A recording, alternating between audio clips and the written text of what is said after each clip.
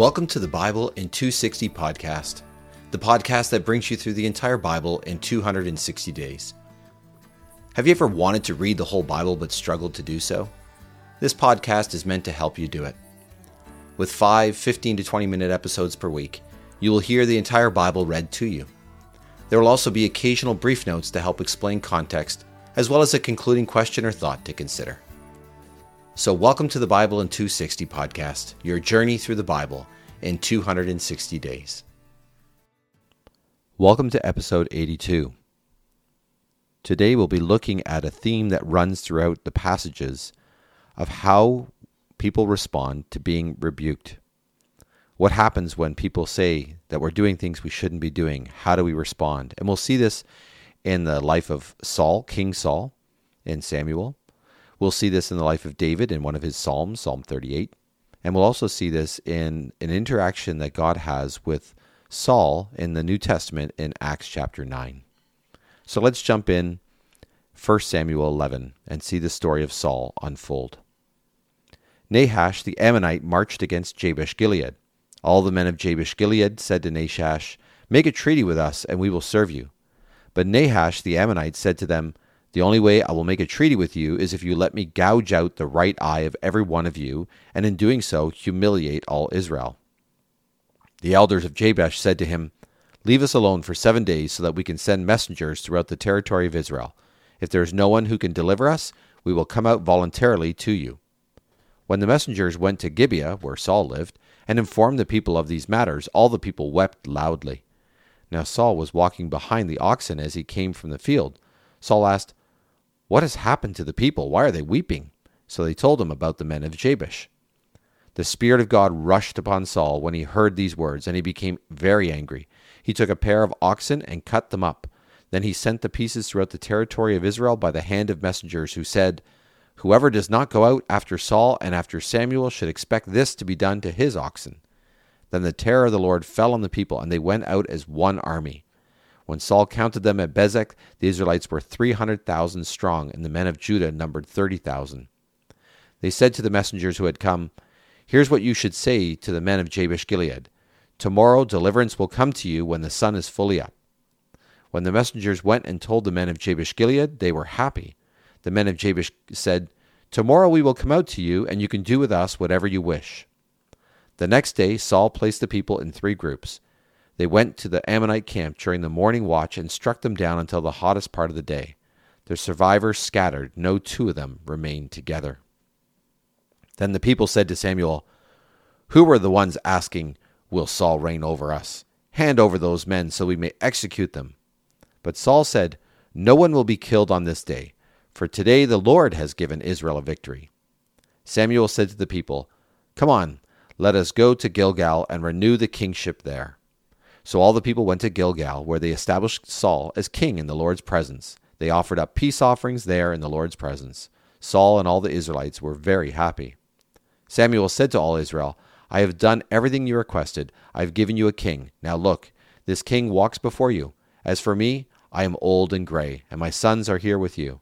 I have walked before you from the time of my youth till the present day. Here I am. Bring a charge against me before the Lord and before his chosen king. Whose ox have I taken? Whose donkey have I taken? Whom have I wronged? Whom have I oppressed? From whose hand have I taken a bribe so that I would overlook something? Tell me, and I will return it to you." They replied, "You have not wronged us or oppressed us. You have not taken anything from the hand of anyone." He said to them, "The Lord is witness against you, and his chosen king is witness this day, that you have not found any reason to accuse me." They said, "He is witness." Samuel said to the people, "The Lord is the one who chose Moses and Aaron and who brought your ancestors up from the land of Egypt. Now take your position so I may confront you before the Lord regarding all the Lord's just actions toward you and your ancestors. When Jacob entered Egypt, your ancestors cried out to the Lord. The Lord sent Moses and Aaron and led your ancestors out of Egypt and settled them in this place. But they forgot the Lord their God, so he gave them into the hand of Sisera the general in command of Hazor's army, and into the hands of the Philistines and the king of Moab, and they fought against them.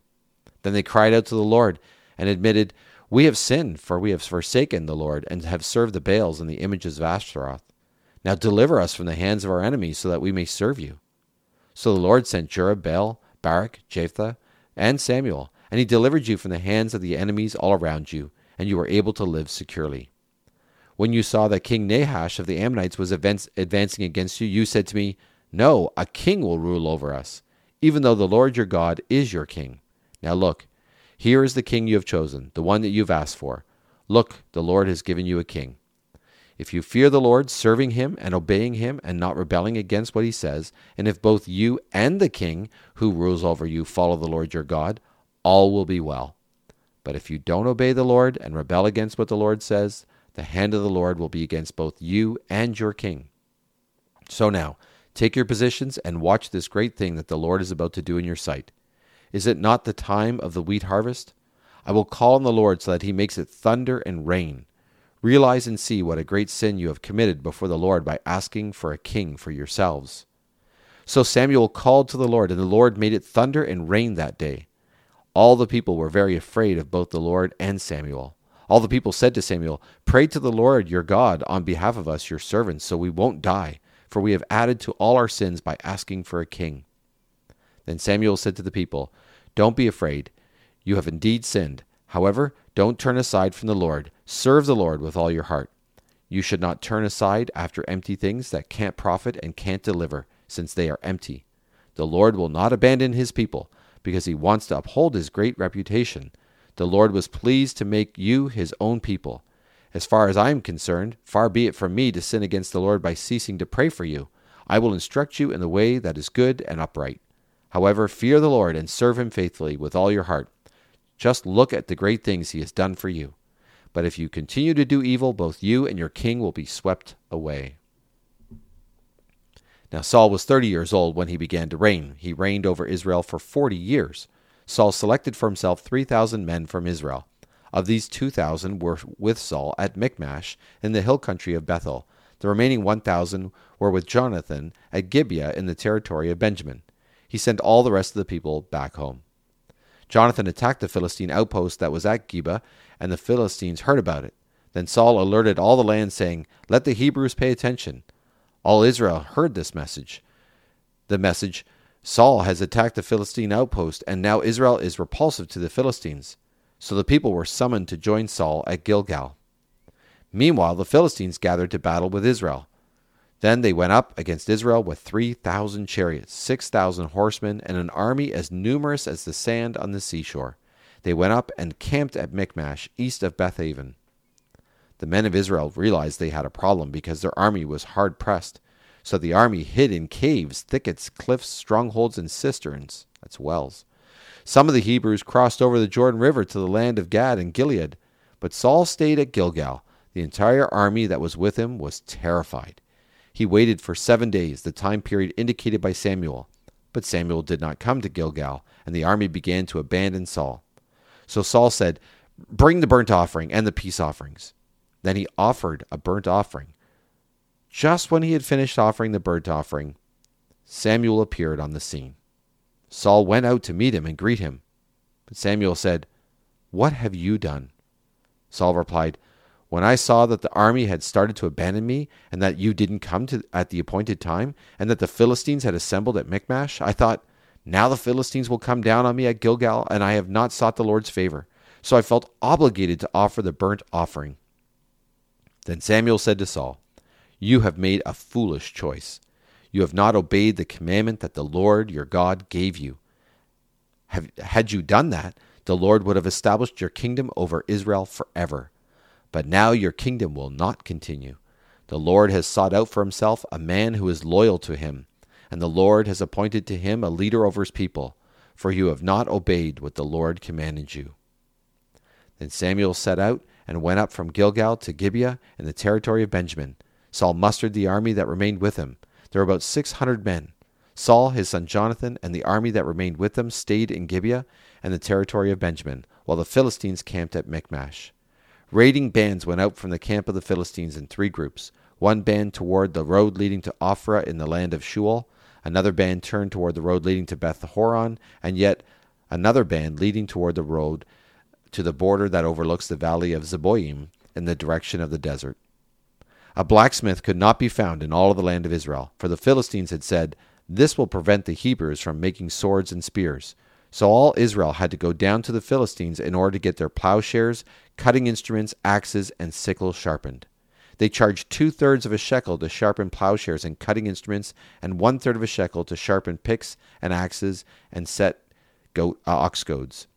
So on the day of the battle, no sword or spear was to be found in the hand of anyone in the army that was with Saul and Jonathan. No one but Saul and his son Jonathan had them. A garrison of the Philistines had gone out to the pass at Michmash. And we'll leave it there for this episode. We'll pick it up tomorrow and see what happens in this battle. But we see here near the end of the story how Saul took matters in his own hands, did not obey God's command, is rebuked by Samuel, and sadly there's no response really from Saul other than to just sort of keep going on his way. He doesn't ask for forgiveness. He doesn't ask God to forgive him. He just continues on as if, what can I do next? In contrast, we're going to read from Psalm 38 and see and hear a response from David, in one sense, to a sense in his own life of God rebuking him and of God laying on him conviction for what he has done. And so we'll read from Psalm 38. A psalm of David, written to get God's attention. O Lord, do not continue to rebuke me in your anger. Do not continue to punish me in your raging fury. For your arrows pierce me and your hand presses me down. My whole body is sick because of your judgment. I am deprived of health because of my sin. For my sins overwhelm me. Like a heavy load, they are too much for me to bear. My wounds are infected and starting to smell because of my foolish sins. I am dazed and completely humiliated. All day long I walk around mourning, for I am overcome with shame and my whole body is sick. I am numb with pain and severely battered. I groan loudly because of the anxiety I feel. O Lord, you understand my heart's desire. My groaning is not hidden from you. My heart beats quickly. My strength leaves me. I can hardly see. Because of my condition, even my friends and acquaintances keep their distance. My neighbors stand far away. Those who seek my life try to entrap me. Those who want to harm me speak destructive words. All day long they say deceitful things. But I am like a deaf man. I hear nothing. I am like a mute who cannot speak. I am like a man who cannot hear and is incapable of arguing his defense. Yet I wait for you, O Lord. You will respond, O Lord, my God. I have prayed for deliverance, because otherwise they will gloat over me. When my foot slips, they will arrogantly taunt me. For I am about to stumble, and I am in constant pain. Yes, I confess my wrongdoing, and I am concerned about my sins. But those who are my enemies for no reason are numerous. Those who hate me without cause outnumber me. They repay me evil for the good I have done. Though I have tried to do good to them, they hurl accusations at me. Do not abandon me, O Lord, my God. Do not remain far away from me. Hurry and help me, O Lord, my deliverer. And here we see it in David's response.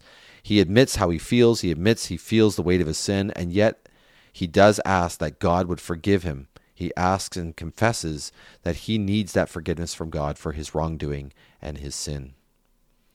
And then we conclude today by reading from Acts chapter 9, the story of Saul, who has been persecuting the church, who has been throwing people in prison, who was there when Stephen was martyred, was pelted with stones until he was dead.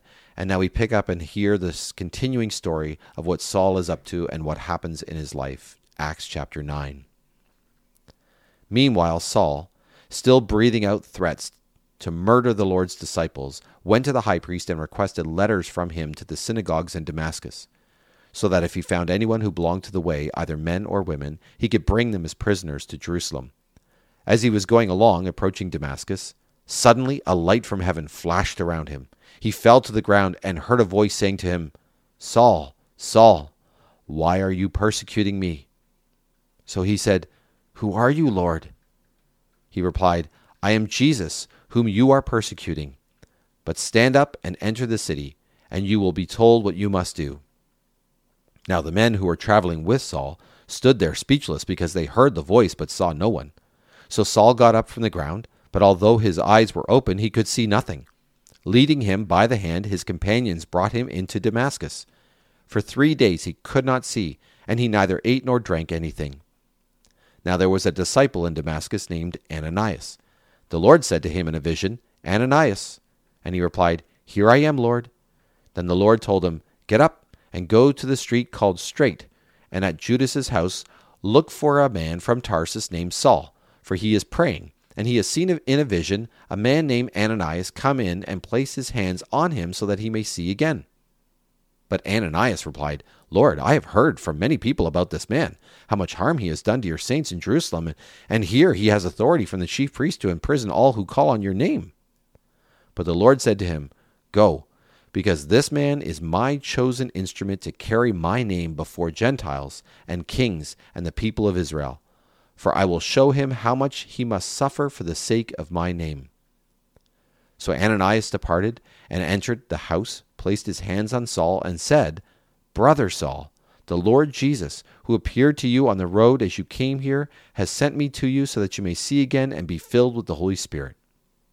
Immediately something like scales fell from his eyes, and he could see again. He got up and was baptized, and after taking some food, his strength returned. For several days he was with the disciples in Damascus, and immediately he began to proclaim Jesus in the synagogue, saying, This man is the Son of God. All who heard him were amazed and were saying, Is this not the same man who in Jerusalem was ravaging those who call on this name, and who had come here to bring them as prisoners to the chief priests? But Saul became more and more capable and was causing consternation among the Jews who lived in Damascus by proving that Jesus is the Christ. Now after some days he passed, the Jews plotted together to kill Saul, but Saul learned about their plot against him. They were also watching the city gates day and night so they could kill him. But his disciples took him at night and let him down through an opening in the wall by lowering him in a basket. When he arrived in Jerusalem, he attempted to associate with the disciples, and they were all afraid of him because they did not believe that he was a disciple. But Barnabas took Saul, brought him to the apostles, and related to them how he had seen the Lord on the road, that the Lord had spoken to him, and how in Damascus he had spoken out boldly in the name of Jesus. So he was staying with them, associating openly with them in Jerusalem, speaking out boldly in the name of the Lord. He was speaking and debating with the Greek-speaking Jews, but they were trying to kill him. When the brothers found out about this, they brought him down to Caesarea and sent him away to Tarsus. Then the church throughout Judea, Galilee, and Samaria experienced peace, and thus was strengthened. Living in the fear of the Lord and in the encouragement of the Holy Spirit, the church increased in numbers. Now, as Peter was traveling around from place to place, he also came down to the saints who lived in Lydda. He found a man there named Aeneas, who had been confined to a mattress for 8 years because he was paralyzed. Peter said to him, Aeneas, Jesus, the Christ, heals you. Get up and make your own bed. And immediately he got up, and all those who lived in Lydda and Sharon saw him, and they turned to the Lord. Now in Joppa there was a disciple named Tabitha, which in translation means Dorcas. She was continually doing good deeds and acts of charity. At that time she became sick and died. When they had washed her body, they placed it in an upstairs room. Because Lydda was near Joppa, when the disciples heard that Peter was there, they sent 2 men to him and urged him, Come to us without delay. So Peter got up and went with them, and when he arrived, they brought him to the upper room. All the widows stood beside him, crying and showing the tunics and other clothing Dorcas used to make while she was with them. But Peter sent them all outside, knelt down, and prayed. Turning to the body, he said, Tabitha, get up. Then she opened her eyes, and when she saw Peter, she sat up. He gave her his hand and helped her get up. Then he called the saints and the widows and presented her alive. This became known throughout all Joppa, and many people believed in the Lord. So Peter stayed many days in Joppa with a man named Simon, a tanner. And here we have this incredible story of these healings by Peter, yes, but also the story before that of Saul, who had been persecuting the church, who then was rebuked by Jesus himself on the road to Damascus, and was dramatically changed as he repented and believed and turned and became a follower of Jesus himself, and would become one of the greatest church planting missionaries of all time, going throughout the known world, sharing the good news of Jesus, which is what we'll hear about more and more in the coming episodes. Thanks for listening to the Bible in 260 podcast. May what you have heard speak to your heart and mind today. The scriptures quoted are from the Net Bible, http://netbible.com, copyright 1996-2019, used with permission from Biblical Studies Press, LLC, all rights reserved. Our theme song for the podcast is The Call by Emily Ruth. You can find The Call and other music by Emily Ruth on Apple Music or Spotify or wherever you find your music. You